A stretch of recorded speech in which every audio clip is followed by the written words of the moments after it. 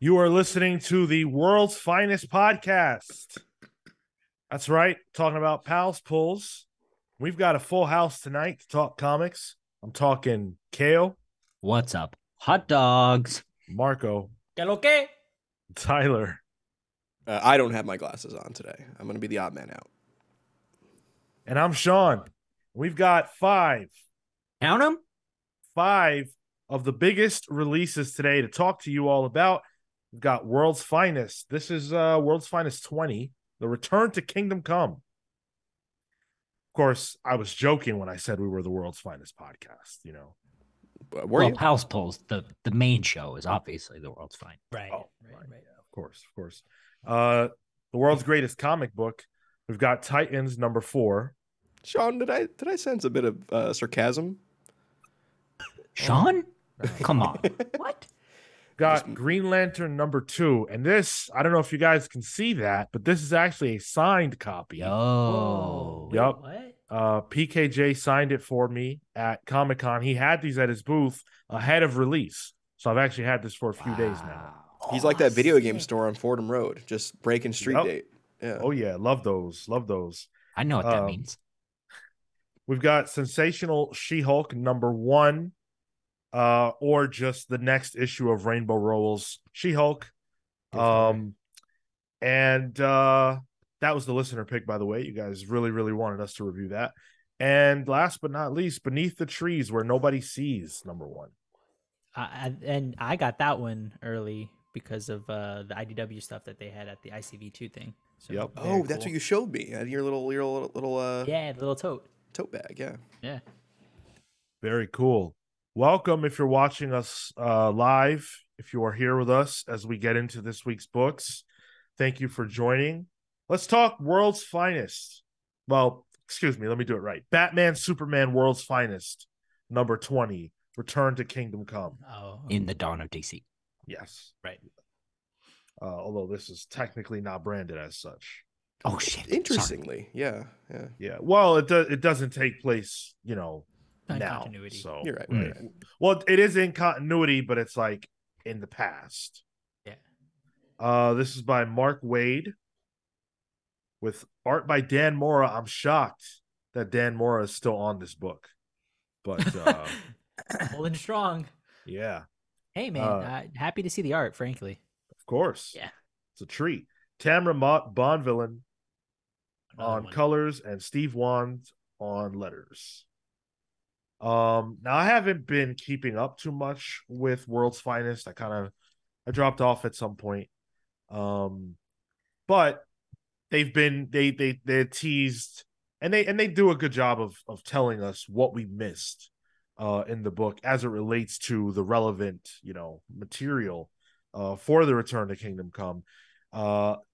Magog, or the person that would become him, Superman encountered, and then he was gone. And Superman and Batman venture off to try to find him. And they do. And he's not happy. Now, I love Kingdom Come. I'm sure you guys do too, right? Did you guys do a book club on that? Yeah. You did. Yes. Yes, we did. That's right. Yeah. Yeah. And so I like the idea that they're going back to it.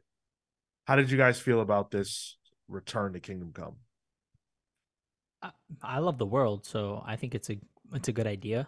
I like the setting. I like the characters. I think there was a moment in this issue where they look out and see all the graves, and I'm like, that's right. Like this is a place of consequence as well, which I appreciate because it is in its own sort of bubble, Yeah. or at the very least in its own earth.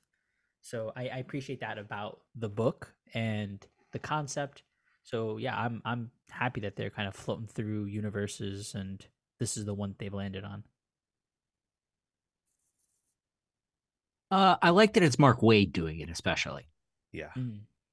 I think if it were another writer or a writer, especially that was sort of on a lesser tier than Mark Waid, I think I would have more of a problem with it. Going back to the universe, I'm not thrilled about, but given that it's Mark Waid, yeah, I'm down. Yeah, when I saw it announced, I felt it was a little gimmicky. Yeah. Like, all right, that was great for what it was, and Alex Ross. Like, can you really do that? Can he bark up that tree again? And then I saw literally the first page with Dan Moore, even before we get to the Kingdom Come thing, and I'm like, oh no, yeah, we can do whatever Dan Moore wants us to do. I'm cool with that. Yeah. Happy to see his art. Yeah, he's just so damn good. And I keep waiting for like the Dan Mora event, Dan Mora being the artist on an event. And I feel like he's been passed over. But then again, this World's Finest thing has been going on for a couple years now. And so he's been pretty locked in on this, and it's tremendous. Visual feast. Yeah. Well, and he is doing Shazam. And then I think doesn't he do some indie stuff too? When Grant Morrison decides to do a Klaus issue, Yeah. that's the only time. Yeah. Yeah, I'm not sure of any indie stuff that he's currently doing. It was with Kieran Gillen. The King Arthur book. Oh yeah, that one's done. Yeah. Once and Future. That was Dan Moore. Yeah. Oh, Right. okay. Yeah, that My finished my around point last year. being, dude works. Yeah. This dude was doing at least Once and Future and World's Finest were coming out at the same time. Yeah. Nuts. Unheard of. Yeah, I mean, this to me was awesome. I really like Mark Waid's voice for these characters, and I appreciate the fact that this is taking place in the past. Something about it being separate from the current DC stuff feels good to me. What does that say about Go ahead. What does that say about the current DC stuff? Well, That. yeah. So, but that being said, in this issue, there's really not a lot to talk about. I feel like, the Return to Kingdom Come aspect of it is definitely, we get there by the end, but this is really an introduction to the idea, and these heroes taking this perilous journey. I actually really liked the sequence of them jumping onto the treadmill, Cosmic and then treadmill. and then ending up incorporeal in this Kingdom Come world. That was really smart. I thought really good sequence. It didn't feel like an unnecessary beat, because that's what I thought. And like once they jumped, I'm like, oh wait, why do we have that moment? It's like, no, it's like so you can come in to appreciate the world again. Yeah. Just through these POV characters. I think it also establishes stakes, both that we already know are going to happen, but also for Superman and Batman. Sure. Are you guys surprised that there hasn't been a Kingdom Come 2? C.W. Gordon Yeah. mentioned that. Yeah, that's something of mine. Are you kidding me? Are you Hang thinking on. that maybe there was, Kale? I have to look something up. I think there was rumors about it for a while. Well, Magog's been in the universe every once in a while. He popped up in this in the Superman Wonder Woman book right after during New 52 a few years back. That character has been used a couple of times since then. Yeah, and I know Mark Waid was kind of blackmailed from DC for a good while. So this, even touching Kingdom Come with Mark Waid, is kind of nuts in the year 2023. Like, I'm still not over the fact that Mark Waid's back at DC. So The Kingdom is a story arc consisting of a 2-issue self-titled limited series and multiple one-shots done by Mark Waid, Ariel Olivetti, and Mark Zek. It is a sequel and a prequel. Oh. I don't remember that. It was done in '98. I Okay. can't imagine it knocked it out of the park the same way Kingdom Come did. So Yeah. So we don't know about it, so Yeah. I like this. I like this. It's a cool start to an arc. Yeah. Yeah. I think my struggle is that, and this is what this, it's like a double-edged sword with books like this, is that I don't think that any of this is going to be like, it's going to matter. And I don't know how much I care about going back to Kingdom Come now that we're there. Now that I actually read it, it's like, wow, okay, that was fine. But I don't know if I'm that connected to seeing the outcome. I was a little in the same boat as you when World's Finest first started. I was like, all right, cool, Dan Mora, Mark Waid, Batman, Superman. That's 4 things I like. But it's in the past. I'm like, all right, so what does it matter? In 20 issues in, what matters is that it's just really good comics, Yeah. So I've kind of gotten past the whole continuity part of it, in like the fact that that it is in the past and it's kind of an out in continuity thing, but they are working with multiversal stuff. Kind of leads the opening for it to matter in a way, if that makes sense. Sure. Because we're leaving traditional space-time in comics. Yeah, I mean, for me, it's just like, this is a really, really good creative team. Probably doing DC's best book. So that's enough to kind of get the ticket for me. You think this is DC's best book? Yeah, I do. Yeah. Month in and month out. It's I've read every issue and it's the one I look forward to most. Like, I read alphabetically in my stack. I don't know, OCD, whatever. But I will find World's Finest to read that first. My But recommendation. you don't read alphabetically. Well, not this one. Actually, no, it might come up as Batman, Superman, so that might be, I don't know. I just wanted to shout out the Justice League casebook. That is a thing I want to own. That's cool. That's a real thing, I think, right? Oh, is it? I mean, it sounds like something that would be in like a Scholastic fair, Or something that got put out, sort of like the Batman's Black Notebook or whatever that came out. It was all the collected stories that Grant was referencing for the Black Glove. Oh, that's cool. Yeah, that looked like just like a fun little thing to, if you want to flip through. Oh, here are these standout issues and that kind of thing. Good resource.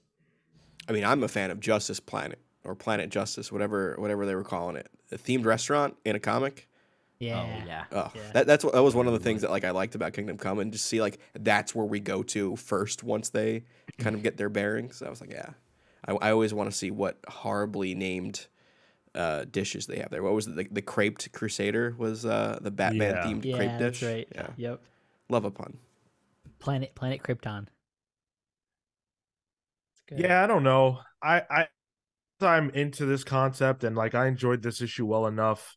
I didn't connect to it the way that I thought I would. I thought that, Wade did enough.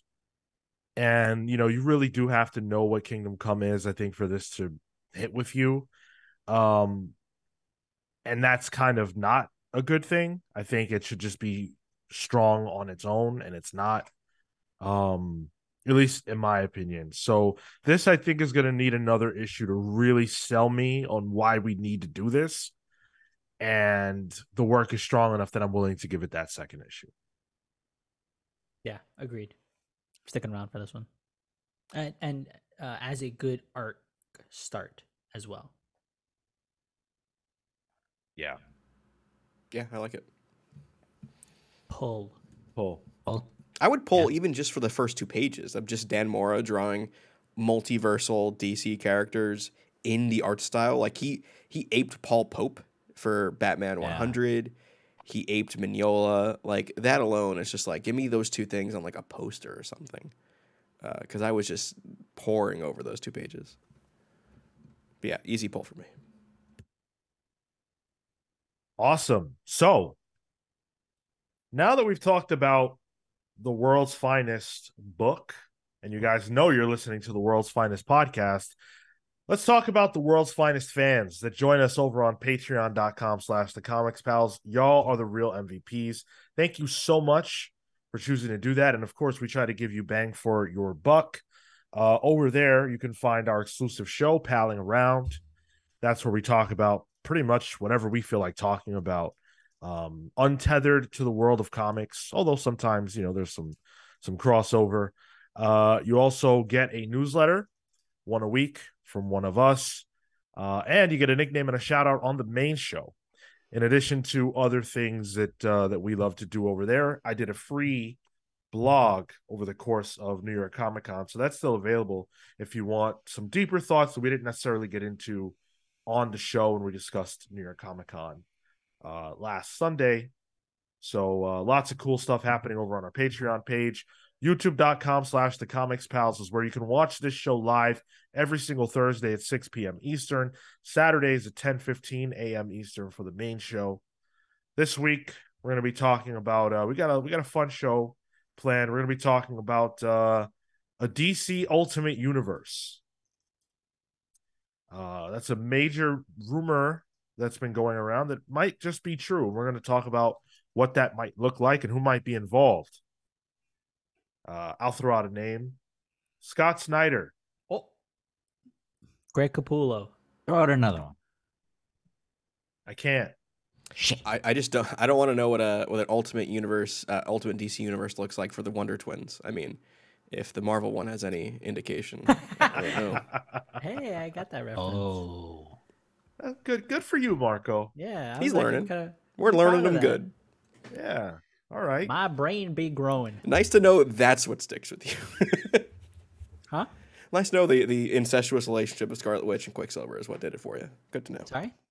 Love it. And come join our Discord server. It's a boatload of fun. Love to see you guys coming and hanging out with us. Upcoming, or not this upcoming, 2 Mondays from now, we will be having our first ever live book club. That's October 30th. And we're going to be talking about The Long Halloween. That is a book that somehow in PAL's history we have not discussed. It's In the wild. book club setting. I know, right? So we were saving it for this. We knew all along. Day one, we planned this. That's right. Day Yeah, damn one.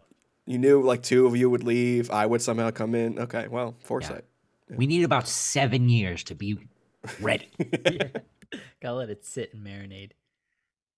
Let's dive into Titans number 4.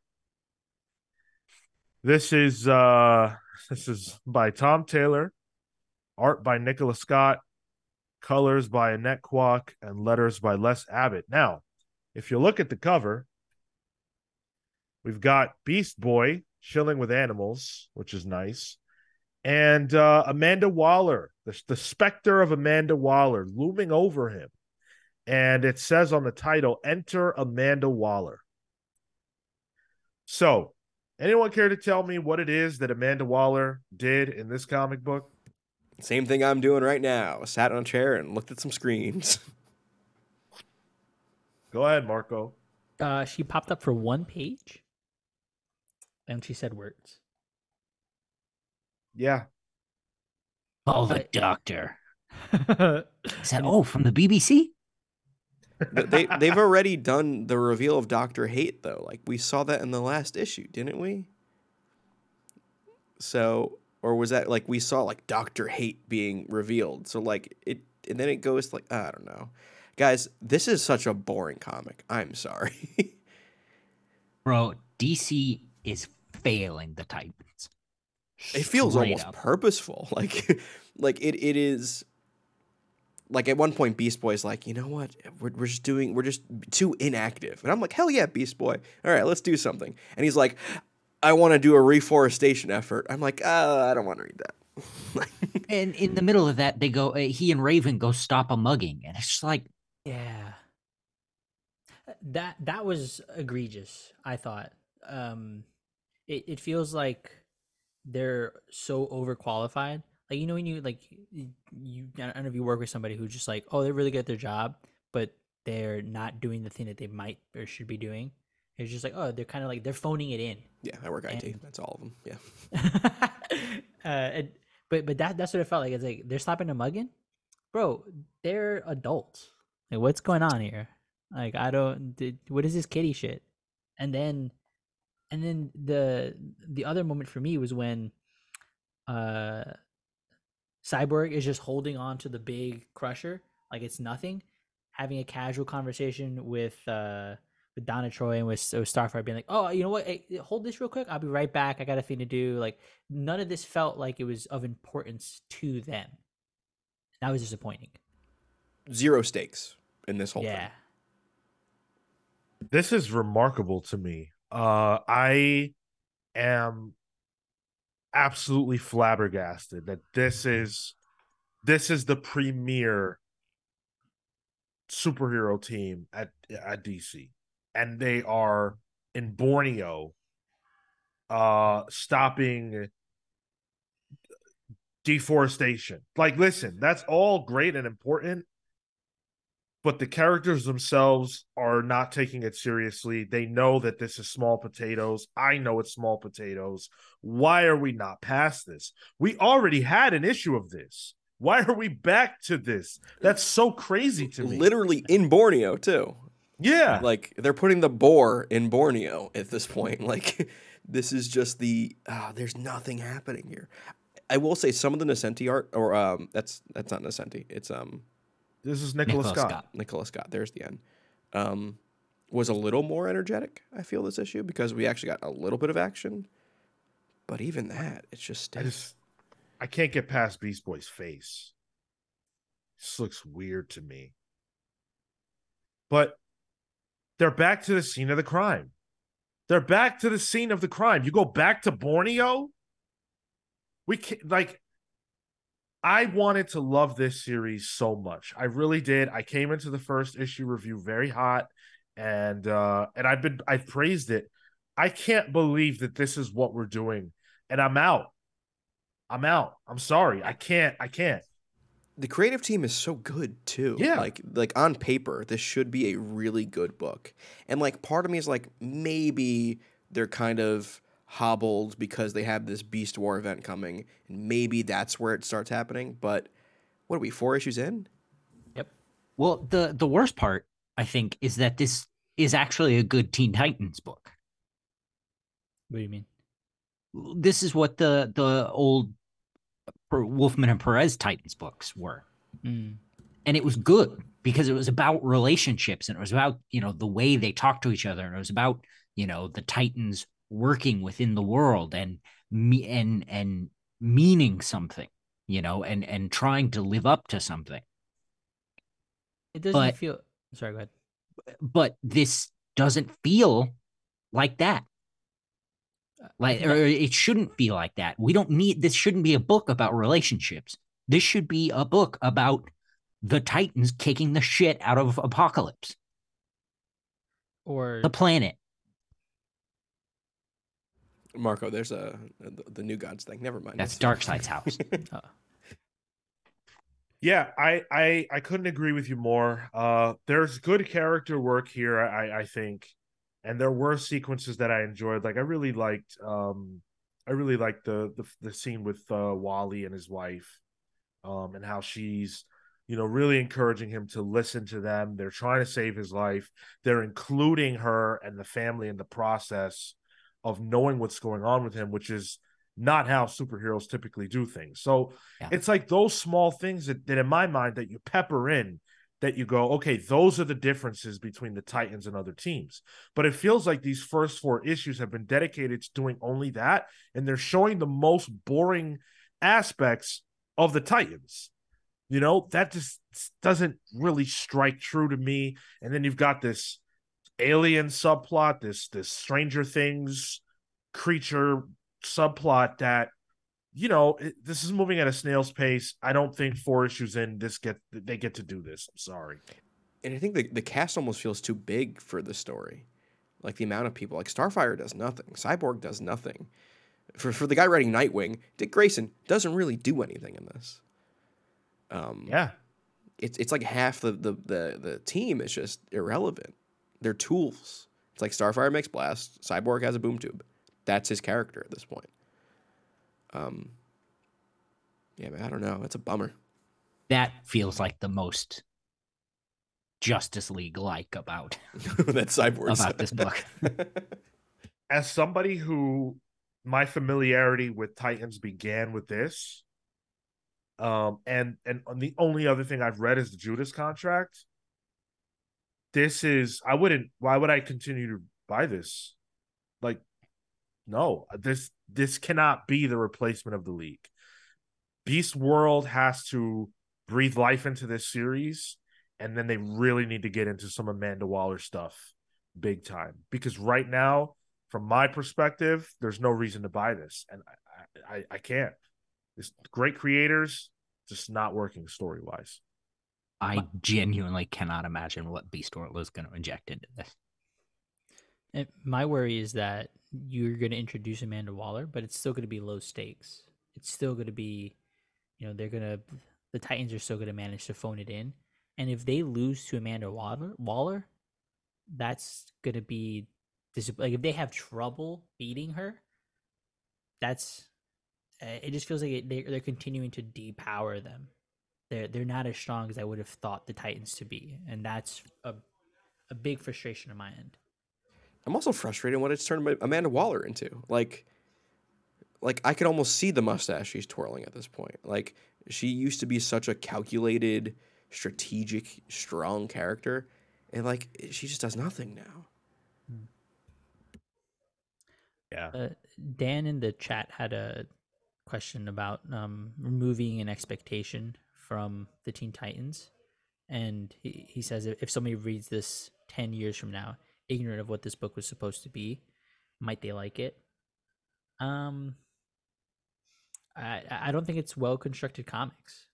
I think the writing is serviceable, but the stakes at hand and the consequences coming out of those things are non-existent. I think I would trade weight before giving like the final verdict on the longevity of it. Because I think there is a point to separating the expectation. But I don't know, man. Something cool's got to happen. I mean, what's a DC trade? 5 issues at this point? I tell you. Like, this is gonna be a boring ass trade. I just don't see, like, I can't imagine how tastes would change 10 years down the road so much that 4 straight issues you can do basically nothing and that be justifiable. It's rough. Nothing happens. I can't even pinpoint an arc here. Like, whose story is this? Birds of Prey is half the issues in, and I'm enjoying it twice as much. Happened. Yeah. And it's weird because, like, Tom Taylor's other 2 ongoings, Nightwing and Superman Son of Kal-El, are good, and I think they're working as ongoings. They're like, there are arcs, there are stories, and there are like character moments that transcend the arc, and there's character growth, and there's like these are just paper dolls. And he knows how to deal with an ensemble cast. He has it in Dark Knights of Steel. Whenever people on the Bat family come in to join Nightwing, he knows what to do. He's just not working on this. And my last thought on this is, when you get the big job, which this allegedly is the big job, there are other considerations. Dark Knights of Steel, for example, is outside of continuity. Nightwing is a smaller title.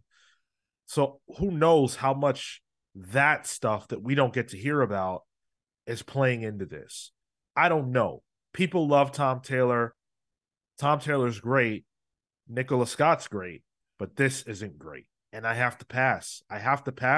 And I don't know that we can continue reading this book for the show. I would greatly appreciate not having to continue reading it for the show. You're souring his taste on his favorite super team. Me? Oh,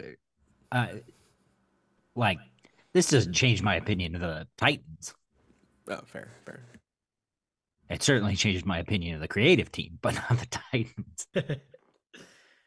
Manny says, "How's it putting up against Avengers?" Honestly, you remember how at the end of World War Hulk, Sentry and Hulk knocked each other unconscious, and it was a stalemate. That's this.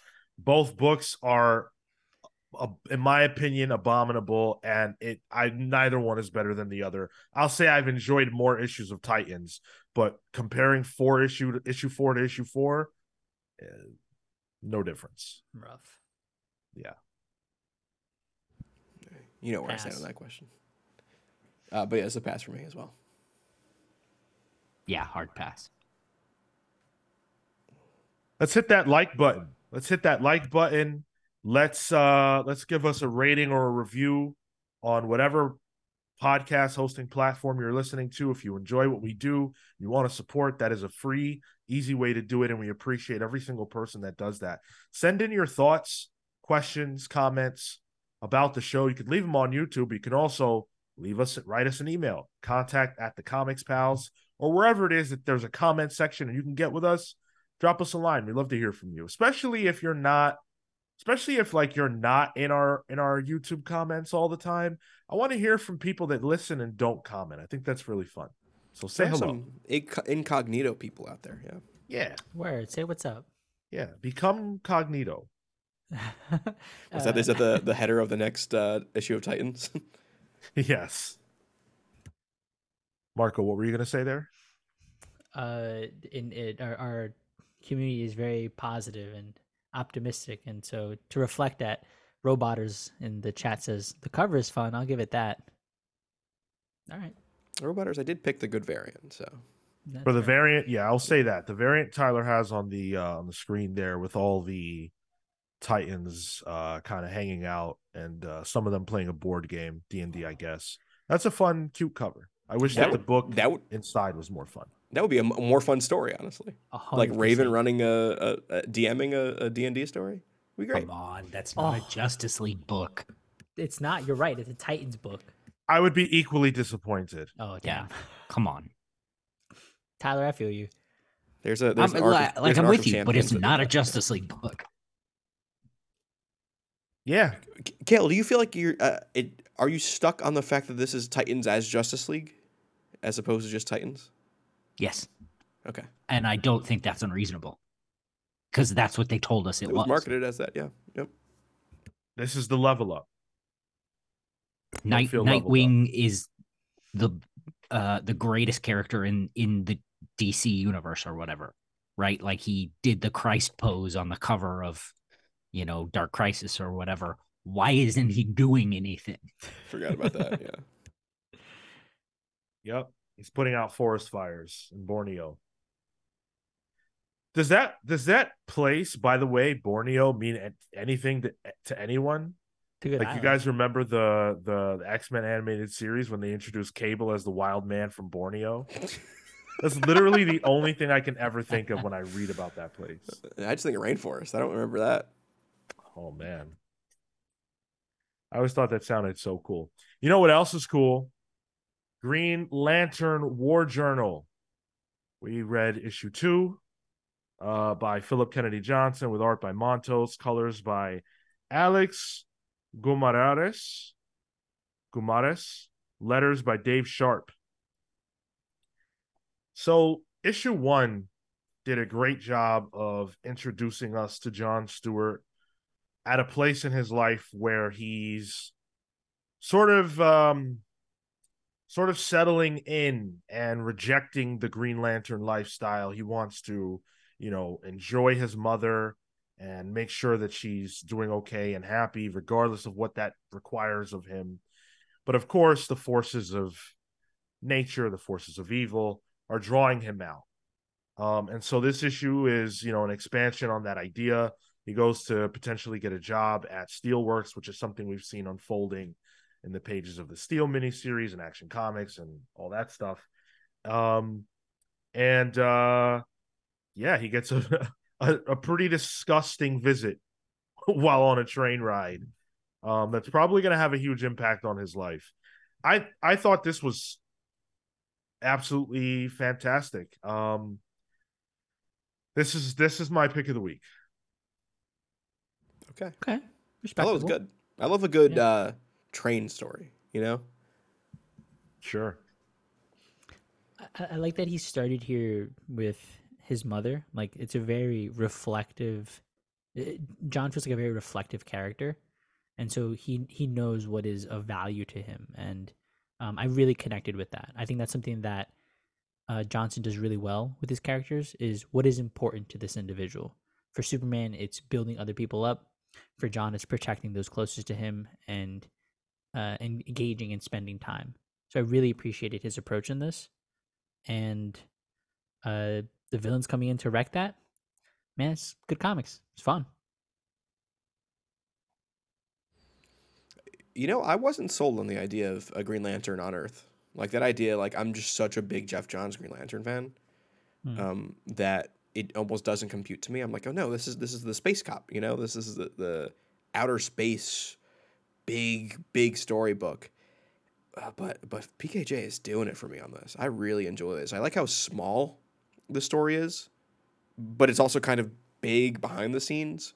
Like at its core, it's really John adjusting to life on Earth, not as a commissioned Green Lantern Corps member anymore, and how he deals with his mom, who's kind of dealing with a bit of a memory issue, and he's just trying to find a job, like something small like that. But then there's this huge thing happening in the background. PKJ really juggles that well. You know, think of Warworld, how like the core of Warworld was really Superman and those kids. Meanwhile, Warworld is happening in the background. So I think this book really shows Philip Kennedy Johnson's strengths, and it's damn good looking too. Yeah, this is the kind of comic that I think John Stewart has long needed, because this is a character that a lot of people love and have affection for, yet when it comes time to get him in the comics, it can be difficult. And then when we do get him, it's like not that interested in diving deep into who he is and, telling stories that create the stickiness that make fans of characters. And I love John Stewart, but I just haven't gotten to read too much of him that was great. So I'm happy that Philip Kennedy Johnson is, taking his Midas touch, because that's really what he's got, and bringing it to this character that desperately needs it. He's unabashedly powerful, and I really appreciate that. I appreciate a character who says, you know what, I got the sauce, and I'm cool with that, and he is the perfect Green Lantern. That's something that Philip Kennedy Johnson said in our interview that I completely agree with, in the sense that, if you're gonna carve a person out of stone that would be a Green Lantern, John Stewart is that person. And setting him up with, a big, huge, scary villain to fight, I think that's huge. And now the infection is inside of him, and that's going to be a big test. I love it. The last good John Stewart story, I feel like, is Tomasi's Green Lantern Corps. And even then, that was a Green Lantern Corps book. So, like, I don't remember reading just, like, a good John Stewart comic. Can I just stop things real quick to respond to Christian Harriet that says, I listen to this podcast on Spotify religiously, and catching a live one is wild fun. Hey, thank you so much for joining us live. That's really cool. We appreciate that. You're exactly the kind of listener that I just asked for, so it's crazy that you're here. Love it. Thank you so much. Hope you're having fun. Just sheer willpower, just summon that. Jeez, you're John Stewarting right now. I love that. That callback. Yeah, like I said, this is the pick of the week. The story's phenomenal, and then the icing on the cake is that the art's also really great. Toes, haven't heard of him, but gonna check him out. The I think it was at New York Comic Con. It was the Ghost Machine panel, where Jeff Johns mentioned how Brad Anderson would not give the secrets on how the glow effect works for Geiger. I don't know how. Who's the colorist in this, Sean? I don't have it up right now. Alex Guimarães. Yeah. How they're pulling off that like purpley glow effect too? It's scary looking. It's just this weird thing that this does. It doesn't compute that it's on a 2-dimensional plane. But the art isn't, it doesn't feel three-dimensional. It still feels like kind of a flat book in terms of the art, but like the coloring just adds depth to it. That's pretty wild.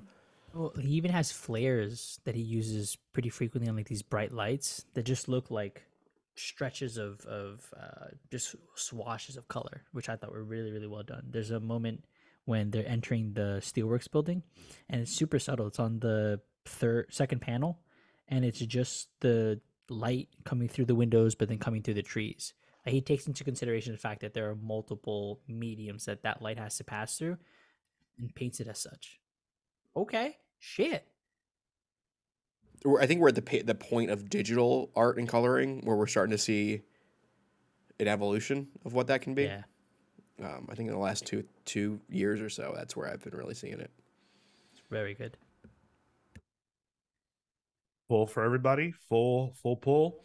Yeah. It's a full Big ol' pull. pull. Yeah, it's fun to say. It's almost as fun to say as War World. I hate trying to say that. It's hard. Well, try saying sensational She-Hulk 5 times fast. I will not. No. All right. Well, try saying Rainbow Rowell 5 times fast. You know what? Rainbow is the writer on this, joined by Andres Genolet on art, with colors by D. Caniff, and letters by Joe Caramagna. We reviewed the first issue of Rainbow Rowell's She-Hulk when that launched. And here we are once again reviewing the first issue of Rainbow Rowell's She-Hulk. Of course, this time it does have that sensational tagline on it. This one did a lot less for me than the first one did.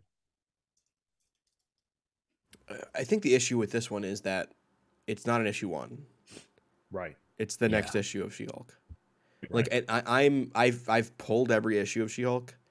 I'm just behind. So like reading this, I was like, well, now I know what happened. It felt like it's just like, because it wasn't a clean start. I feel like I've missed out on stuff. I think Rainbow Rowell's voice for characters is unmatched. Like some of the stuff she's done with like Runaways and the previous volume of this are fantastic. But it did feel weird as a new number 1. It's just like typical Marvel, needs to boost sales real quick, so they're gonna put out a number 1, which is a bummer. But like at the same time, like it's just the name of the game. They did. I do appreciate the little previously at the cover. They don't tend to do that, so when they do, and I think it makes sense for exactly that reason, Tyler. They're just a relaunch and recontinuation of what's been going on. At the very least, you're giving somebody something. So hats off to that at minimum. What do you mean they don't tend to do that? They don't do like a previously on this comic. This was what has been going on. Like a recap page? Yeah. Yeah, dog. That's like Marvel's Marvel whole always jam. does it. Yeah. Yeah. Yeah, like a little blurb. DC Yeah, dog. doesn't do it. Yeah. Oh, is it just DC stuff? Yeah. Come on. As he wears a manga hat. Listeners, viewers, there's your right. reasoning. That's right. Oh my god, that's so funny. You know what?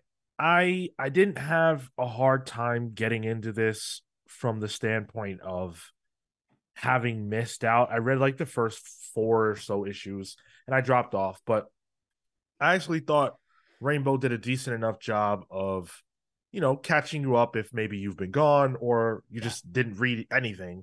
My problem was just that I felt like I didn't care about this. I don't care about this stage of She-Hulk's life at this particular moment. I didn't care about the Fight Club. That came off as too goofy for me. Yeah. Same. Yeah, and the relationship with Jack of Hearts is interesting, and I like what that says about She-Hulk and everything else. But then, like that sequence with the two, the Eternals dudes, the Deviants or whatever, the Castaways, that was even slow, and I didn't care too much about it. So I didn't find anything to like attach myself here to, despite the fact that the actual work is good. Shout out to a short king. What's that Oh, meme? Ben Grimm. Yeah, Tyler, they missed the boat on that one. The meme with the girl, The woman Lauren. holding up Let's be real. I'll name the Oh. actress, the Lauren Phillips meme.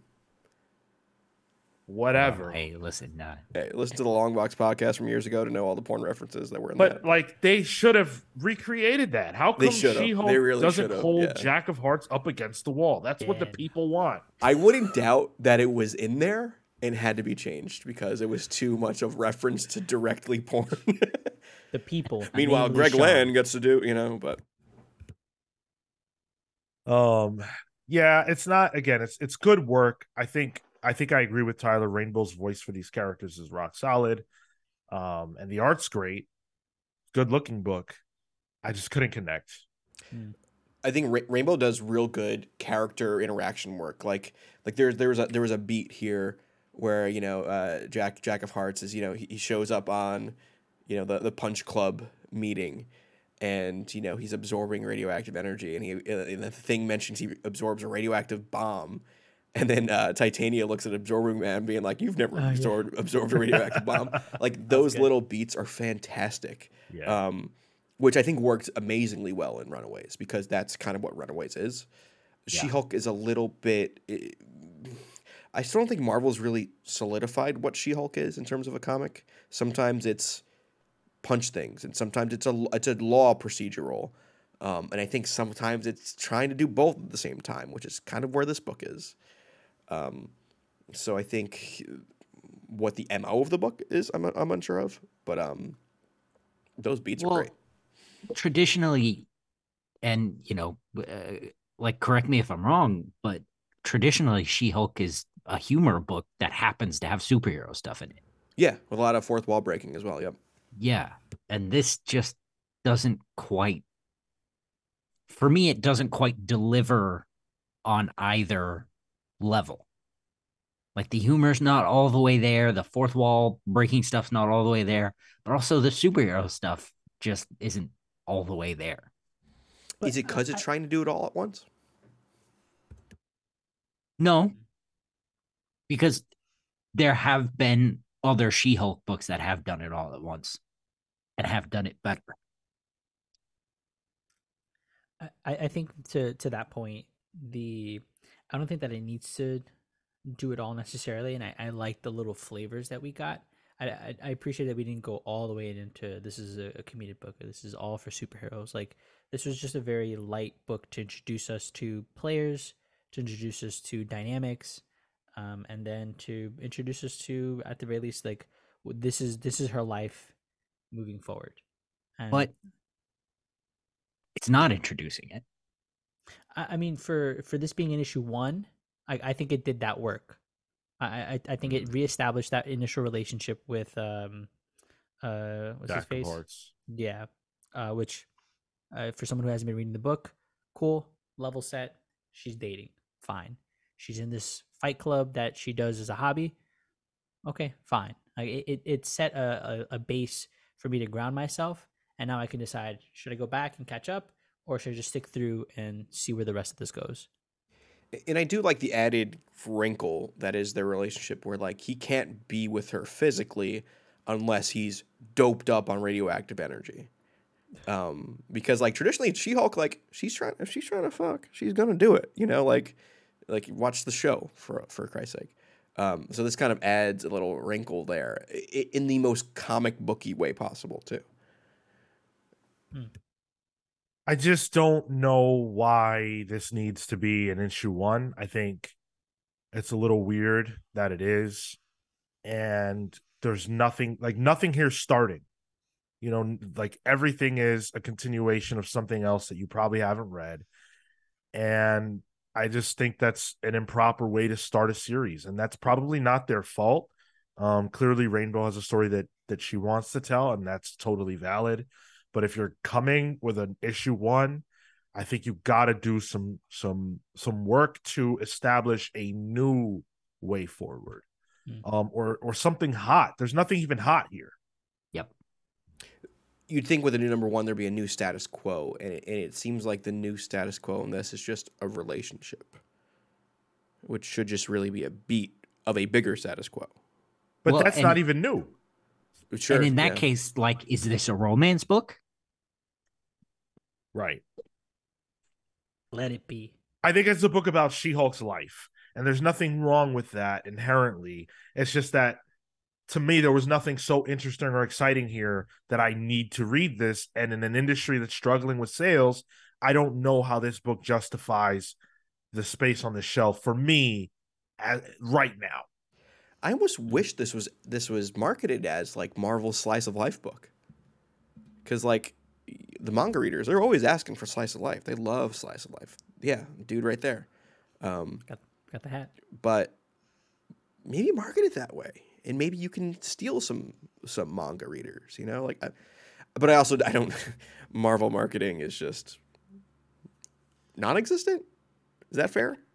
I mean, this is marketing. We're talking about an issue Yeah, one. we're doing their marketing. Yeah. No. I mean, we're talking about an issue one, right? That really is just only exists for marketing reasons. We would not be talking about issue one. We'd be talking about issue 20 or however high it got. Yep. This issue only exists for marketing reasons, and that is the worst reason to do a new number one. The short-term sales are the priority. Yeah. It's that that image of SpongeBob opening up All Reliable. You know, it's just like that's all they go for. Yeah. Right. Yep. Also, C.W. Gordon points out, oh yeah, the Hulk showed up. Word. Okay. Okay, right. The Hulk shows up. Why wasn't that page 3? Why are we dealing with? Because I got 3 pages of them making out. Okay, but page 4. So page 4. That's the interesting thing. Lead with that. Besides the making out part.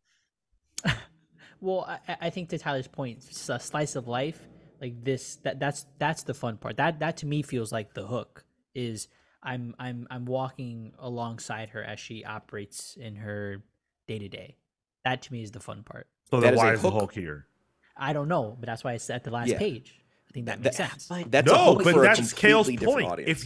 If what you enjoyed most about this book is the romance aspect, and you want a slice of life, then what do you care about the Hulk being in the book?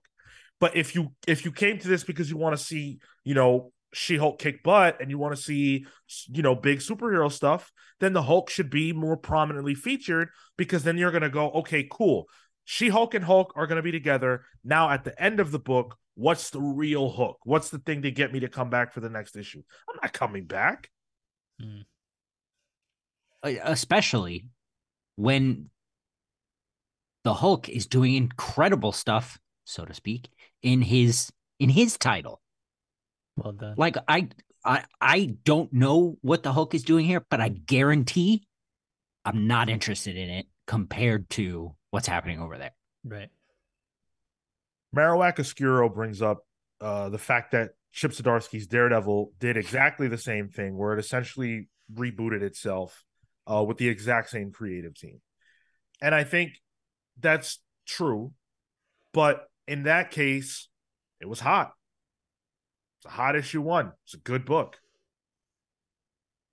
And again, this is just Zdarsky wouldn't have done that. Like, this is just Marvel's marketing. Right. Like, it's not the fun. If this was issue 22 of She-Hulk, right, by the same creative team, right, cool, good stuff. Yep. But it can't be judged like that because it's not that. It's $5, by the way. This is a $5 comic. Could have gotten a foot long with that. In this economy? Christian Harriet in the chat also mentions books can market new arcs too. And I agree. I think they should, a new arc starting, and that's usually on the retailer side. Typically is the responsibility of the retailer side, but I think should be on the publisher end. He says, I asked my shop to put me in for the Detective Comics, Good, Bad, Wanted, double ship. That way, in the event of that he wanted to jump in, could.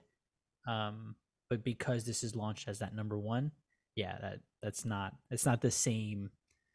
It's not the same vehicle that you would typically do for ongoing comics. Yeah, because all the marketing for the big 2 is the creators. Like, the creators have to market their own stuff. They don't get paid for that.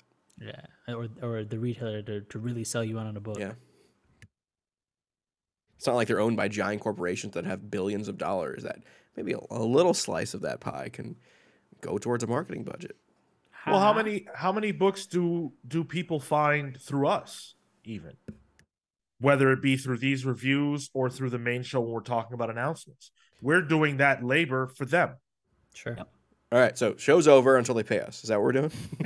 Well, we striking? What's our payment?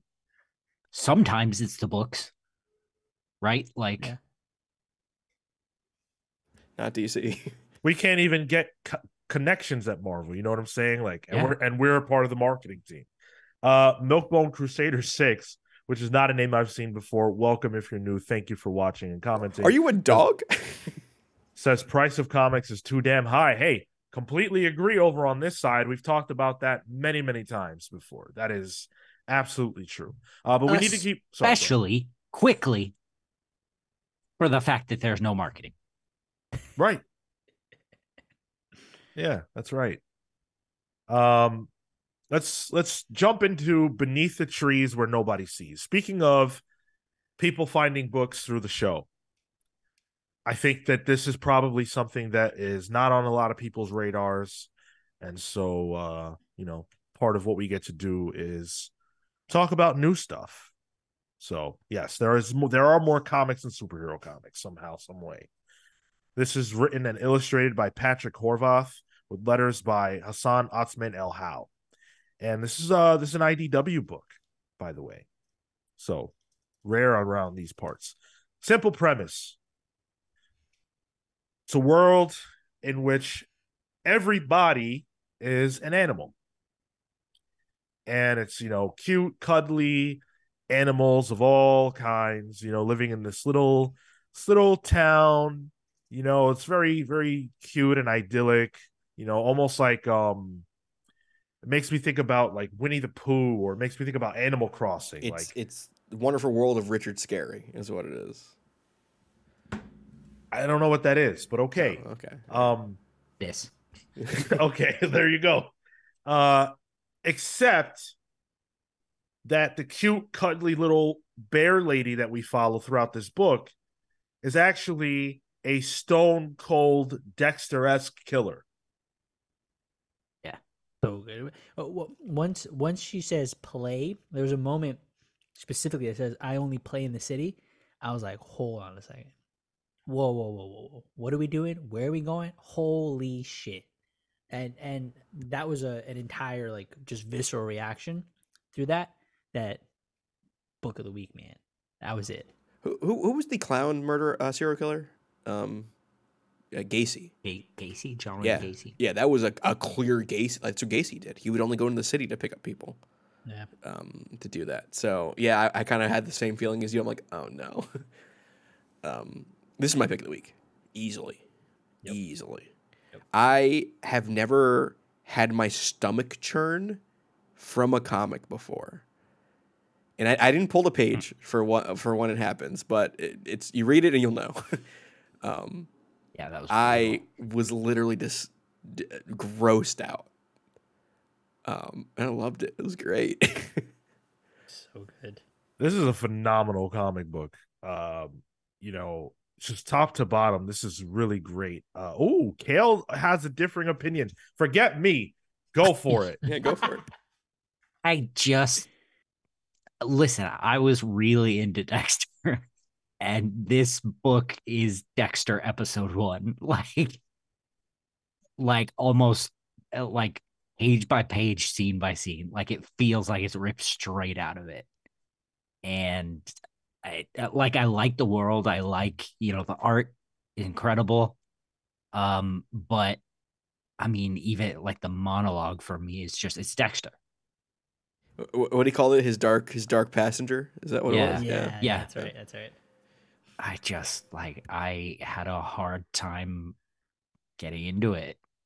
Can you just enjoy a comic? Jesus Christ. No, he can dislike. He can dislike. With the crap we read this week. Well, yeah, that's Just right. kidding. What was your pick of the week? I didn't have one. What? Come on, dude. Green I guess it would be Lantern? I guess it would be World's Finest. Green Lantern was fine. It was the second issue. What's wrong with that? I didn't do anything. Oh. But that's not to say I didn't like it, but it wasn't pick of the week material. This dude doesn't have that post Comic Con high. Is what the issue is. I just look like I really like what Horvath is trying to do here. I hope in issue 2 will be more interesting to me. But again, like it's gonna be this bear trying to cover up for another serial killer who does it bad, which is all Dexter was about. I do like the added twist that it's a woman and not a man, because statistically speaking, most serial killers are men. So I'm wondering if they'll play into that, or is that just to do it? But like some of the scenes, like that scene of the dinner scene right after the murder is just uncomfortable. Yeah.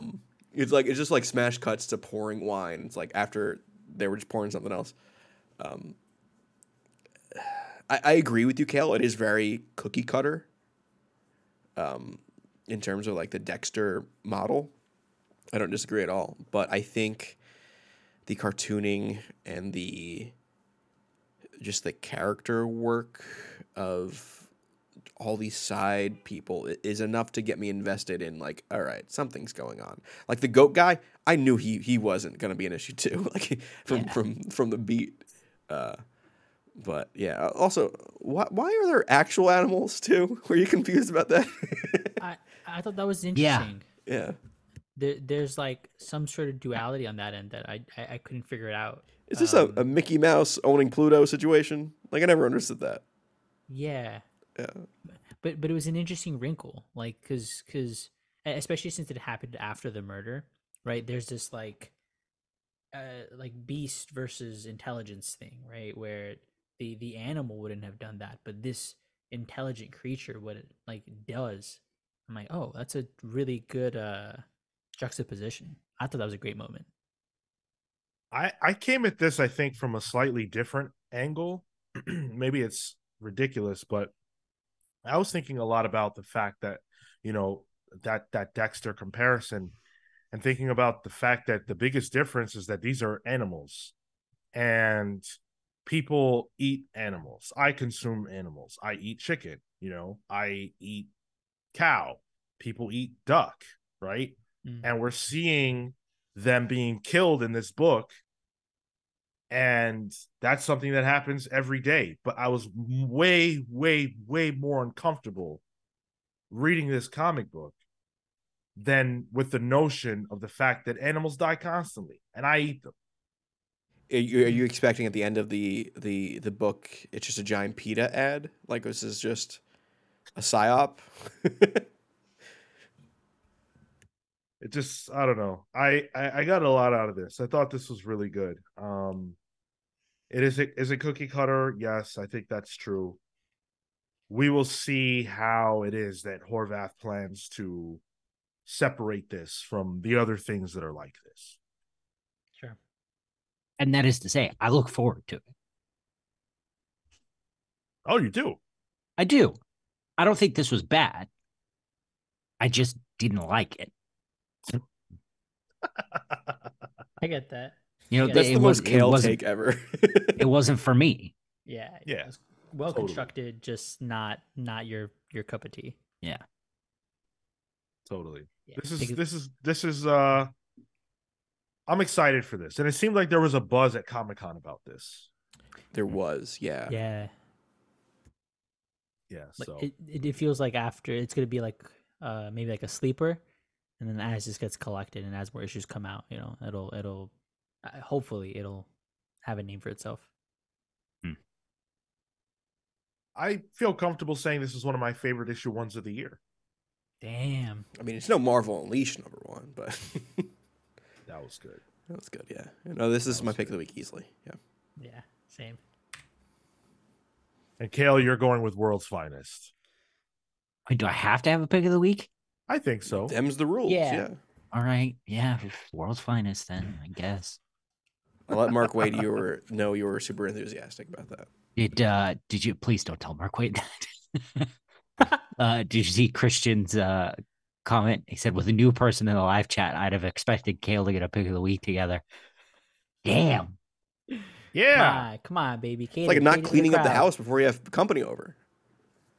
Yeah, That's not what that's like. You're going to disappoint the new live viewers, which everyone should join us live. We always have a great time talking to the live chat while we do the show. You guys are great. Appreciate all the interaction. Tomorrow is a special day, at least for me, and Tyler too, I think. Oh, my throat hurts. Oh, right. Yeah, of course. Because Tyler's sick and he's going to have tomorrow off, which is great for him because he'll be able to play Marvel Spider-Man 2 all day. We're both super excited. I have decided at this point, like a couple of weeks ago, like I'm done watching new footage. I don't want to see any more trailers, giving away too much. I already saw, like, once I knew, all right, it's Venom and it's Kraven. Cool. Don't really want to know more about the villain situation. I already got spoiled on one villain that is in the game that I wish I didn't know about. But I only got spoiled once. So other than that, I'm going in blind and I'm super hyped. Dude, anyone else getting this game? Yeah, get off the internet. I've already been spoiled on 2 other things. So Ooh. Yeah, I like. You ever have somebody like put a tweet like with a spoiler image, and like it's the one you got to like click to reveal? I can't help but just click those. I know I don't want to click it, but it's got a button, so I spoiled something for myself. Oh, I see. You can't help yourself. I can't help myself. Go ahead, Gil. No, I'm poor. So I don't own a PlayStation. All right. Well, that's okay because the topic of conversation isn't necessarily this new game, although I think Tyler and I will probably do something related to it down the road. I think so. This weekend's a little busy for me, but I plan on mainlining this as soon as I get the chance to. Yeah.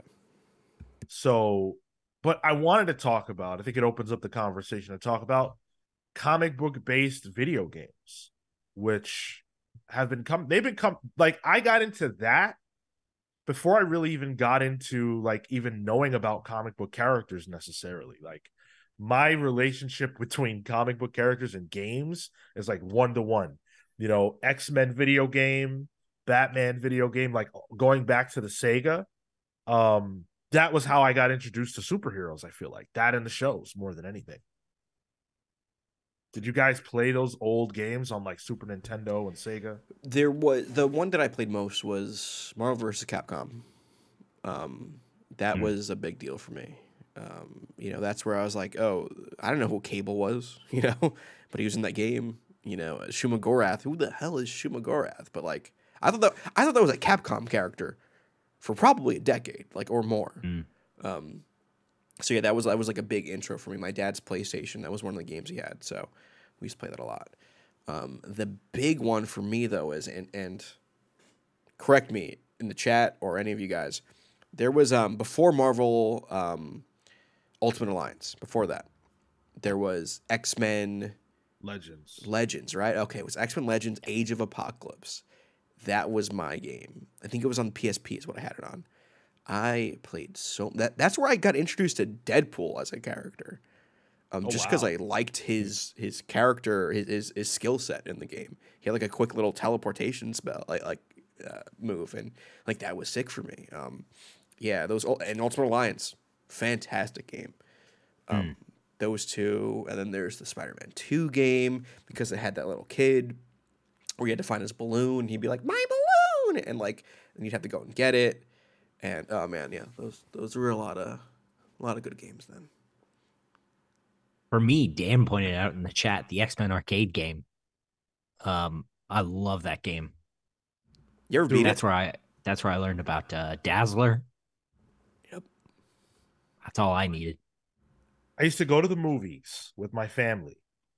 I have three siblings, and then my parental figures, whatever, and we would all play that game at the movie theater. Yeah. That and The Simpsons. and we would play until there was no like, okay, we don't have money anymore. And it's not like we weren't rich or anything close to that, but for some reason with that game in particular, we had to play until we beat that game. Yep. Yeah, for me that was the Turtles games. The same style, Turtles in Time. Beat 'em up side scrollers, man. We're so good. Yep. The Michael Jackson Moonwalker one, also decent. That's a great game. Yeah. That's a great game. I have an emulator now. So I get to revisit, you know, some of these games. And X-Men the arcade game is, if I need a game to play, just like something to just sink my teeth into real quick, I jump into that. Do you ever just hear the word Wendigo like in your head? Like, oh my god, dude. Yes. That and Welcome to Die. Those are my two things that I always think about from that game. Magneto says "Welcome to Die," which like doesn't even make any sense. But he only had so much. There's almost only so much data space for that voice file. So, and then the classic Colossus like power up move, which is I think one of our sounds. If you sub or something, it mostly worked on Twitch. It doesn't really work on Twitch, YouTube. Yeah. But yeah. Marco, you ever play a video game? I was gonna say my first superhero related game was actually the demo disc to Spider-Man 1 on the PlayStation. Spider-Man 1. Yeah, I love that game. But I had the demo disc, so I had 5 minutes of play. I could beat that first level so fucking quick, dude. Oh, I was speed running that shit. And subsequently, that's how I got into watching speedruns, was because I like early. This was a few years like after, but I had remembered playing, trying to beat it as quickly as possible, like optimize routes and stuff. I'm like, I wonder if other people have played this game like in full. That was the first time that I'd seen a full playthrough speed run of a game, was because of that. Otherwise, Ultimate Spider-Man on GameCube. Yes, I feel like nobody talks about that game. That was a great game. Love that one. A lot of fun, great art, and it was what I thought was the Marvel Universe at that time. I didn't realize that Ultimate made a distinction. I'm just like, wow, this is crazy. This is so cool. Like, this doesn't look like the movies. I guess they're taking artistic liberties everywhere. And Batman. I was gonna say without the Arkham games, like Spider-Man 2 wouldn't exist. Like just the way the combat is. Like those Arkham games were so good. I remember it was Arkham Asylum, the first one, where it had that, you know, Batman's journal, and you can go in and read all these descriptions on all like his entire rogues gallery. And I would just I was like, who the hell is Tweedledee and Tweedledum? You know, like, and then I would learn about those characters. Great games. The lore in those things are phenomenal. A lot of fun, a lot of attention. Arkham City was the one that I played. I didn't play Asylum. I only played Arkham City, and then whatever the one after that was. Arkham Knight. Yeah, it was Knight. Yeah, right. Arkham City's obviously the best one, but I think Arkham Asylum's worth checking out if you can. I've heard Arkham Knight. Arkham Asylum is awesome. I actually tried to replay that not that long ago, and the control scheme just felt too old to me. I have a problem with some of those old games now. It's just like, wow, video games feel clunky like this. Yeah. You guys ever play me? This was like a game me and my brother played a lot. It was on PS2. It was the movie tie-in game for Ang Lee's Hulk. I played the demo of that. Dude, it was so much fun. And it always looked insane. I remember having a great time and going, I gotta get this. And I never got it. Everything was breakable, which is what was great. Like everything was a destructive environment. Sure, you had those gamma dogs or whatever the hell that movie had. But like, I think he actually threw in some villains in there. Like Abomination showed up in there. I think Beast shows up in there. You know, yeah, cool stuff. Roboter says, I really like the Wolverine games, even the hard one that was labeled under X2 Origins. That game is, wait, is that a Wolverine only game? Maybe. Maybe. Because I remember Nightcrawler and Iceman being playable alongside Wolverine. Actually, I might too. Yeah, that game was not good. I I had a Wolverine game on my Game Boy that I blasted through and really had a great time with. I don't remember what it is or was or The Game Boy game was apparently packaged with bundled with Spider-Man Mysterio's Menace. I remember that game. Yeah. Yeah. I didn't play that one, but my brother had it. Dan, I love that Avengers game. That is one of my favorite old games, the Avengers, Captain America and the Avengers game. That was where I first saw White Vision, and I was very, very confused when I yeah. saw like normal vision. I didn't get that at all. And I never understood why Hawkeye was in the game. I never got that at all.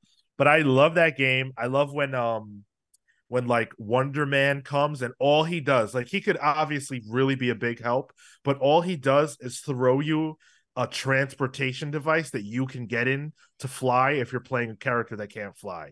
And Cap's like, "Thank you, Wonder Man," and he did absolutely nothing. And also, fuck the Red Skull in that game. Very hard final boss. Not a superhero game, but had a superhero character in it. Tony Hawk Pro Skater 2. If you 100% in that game, you can unlock Spider-Man, and that blew my mind as a kid. Sick. So like I remember like it was me, my brother, my cousin. We're all like, "Oh, I can't find all these skate letters in this thing. All right, I'll take the control." And eventually we got him, and it was pretty damn cool. I think, yeah, I probably did. I mean, I was obsessed with those games, so I probably unlocked them. I don't remember. I think Wolverine was in one of them. Shrek was in one of them. Wreck. Yeah, Shrek was like a secret unlockable. Yeah. I played the Shrek there game. bro, there was a moment in time where this country was obsessed with Shrek. Bro, I still live there, brother. In the swamp. And you know what's so weird about you saying that is I went to Universal Studios, as you guys know, and like no real Shrek presence. Dude, they got rid of the one Shrek ride. It's gone. They're making a DreamWorks section right now. Or this is not that show, but he'll be back. There was a Wolverine game that I played for the Genesis, and this game and a game called Splatterhouse, which is not a horrible game, but like a horrifying game. Yeah, yeah. This Wolverine game is so disturbing because it presents it all. It's not like it doesn't present as like a cool comic book based, action beat 'em up game. It's like a very serious game where you're playing as Wolverine. You have to rescue this little girl, and Albert, the Wolverine clone, is in that game, and he scared the shit out of me. That game freaks me out to this day. It's also very hard. It looks like a Metroidvania type game. It is. Yeah. It is. Wait, What's what it is called this? again? Wolverine. Wolverine Adamantium Rage. That game is crazy. Got me some emulators. Maybe I'll have a dip into that. It's really hard. I warn you. I'd recommend watching a video because that shit's frustrating. I've been playing that game for over almost 30 years, and I still have not beaten it. Oh no, thank you. Developed by Teeny Weeny Games and published by Acclaim Entertainment. Is it like janky, No, Sean? no, Oh, it's just it's just- brutal. Oh, really? Okay. Yeah. Damn. The first level, like, if you could beat that first level, record it and show me. I want to see you do that. The other one that I just remembered is Turok, the dinosaur game. I guess that's a super. Is that a comic book? Yeah, Technically, yeah. yeah, Was it Really? a comic book first? yeah. Yeah. In the 50s. Yep, it's like the same Wow. era as like Flash Gordon and stuff. Yeah. Oh. So that was stuff that I was really big into because I fucking love dinosaurs, and so I had gotten that because I'm just like, oh, it's a shooter, but it's also on the GameCube. It's Yeah. teen, so I can get it. So I'm like, Ma, buy it for me. And Oh my, a lot of yeah. fun. My dad was super into that. We had it for the 64. Oh, okay, nice. And yeah, we had a lot of fun. The other game I can't have this conversation without shouting out because of how important this game is to me is the X-Men game for the Sega. I think it also came out for the SNES. Yep. Where you can play as Wolverine, you can play as Gambit, Nightcrawler, and Cyclops.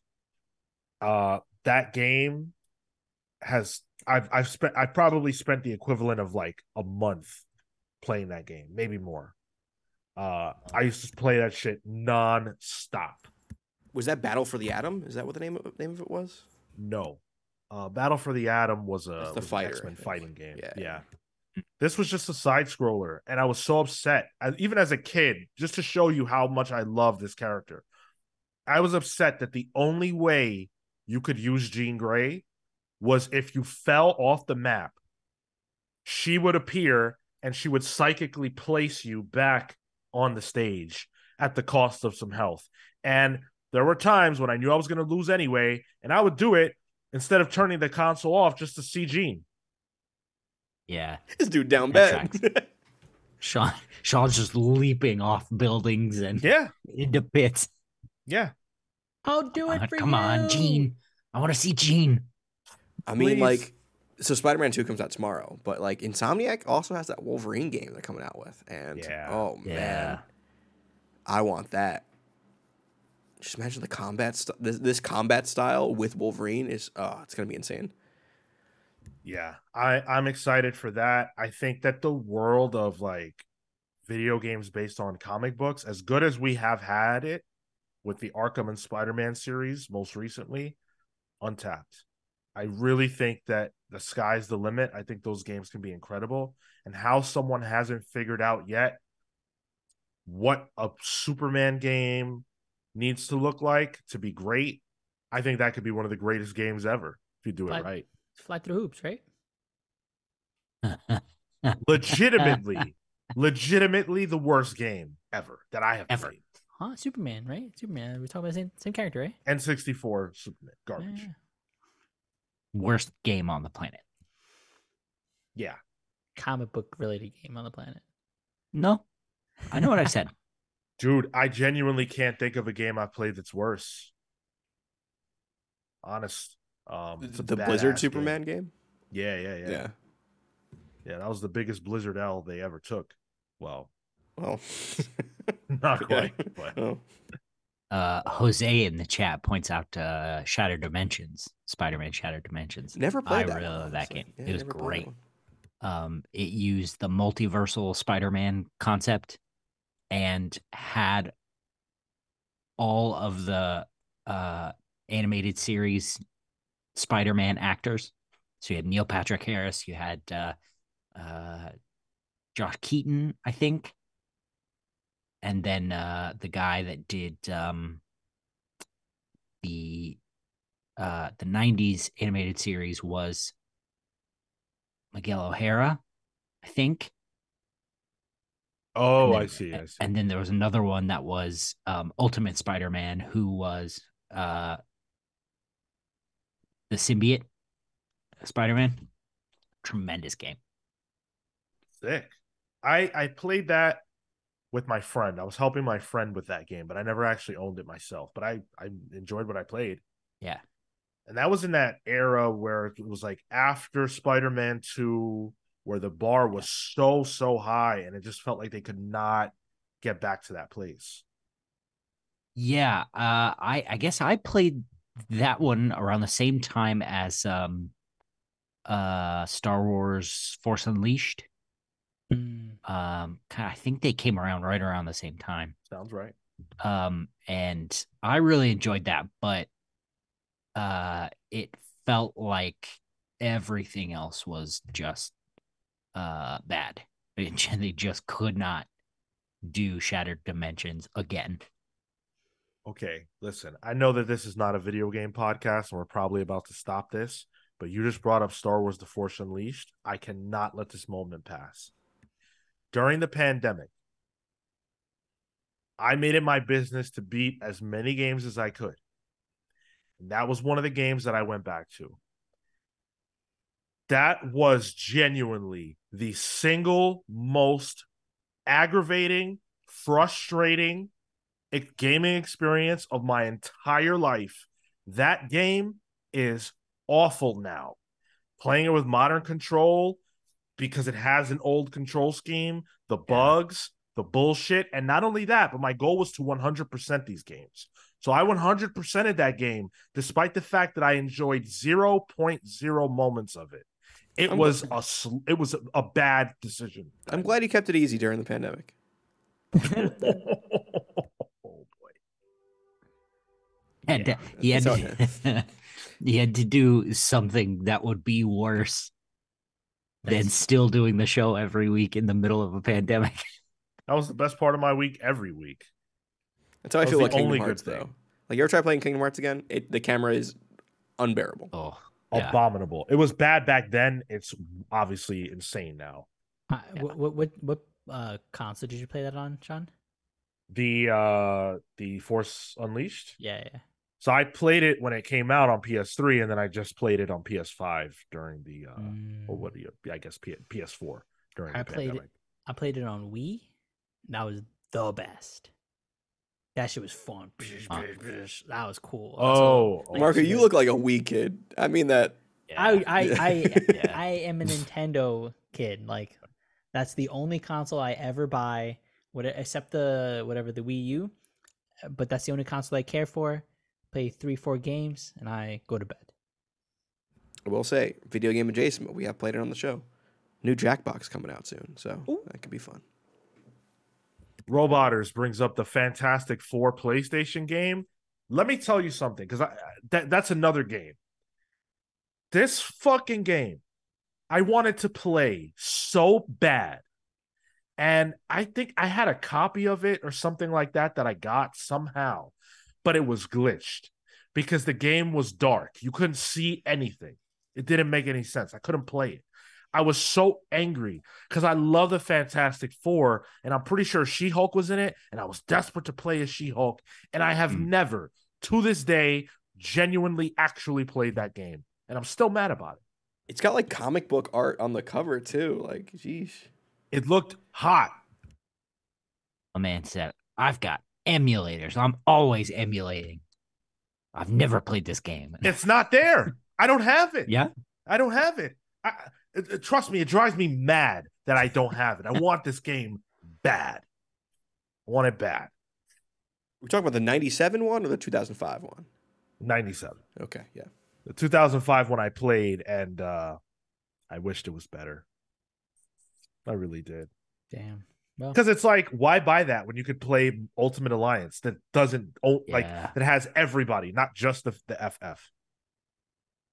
But anyway, that's our chat about comic book video games.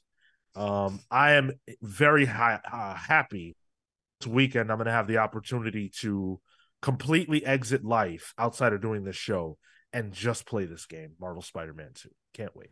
If Saturday's show is shorter, there's your reason.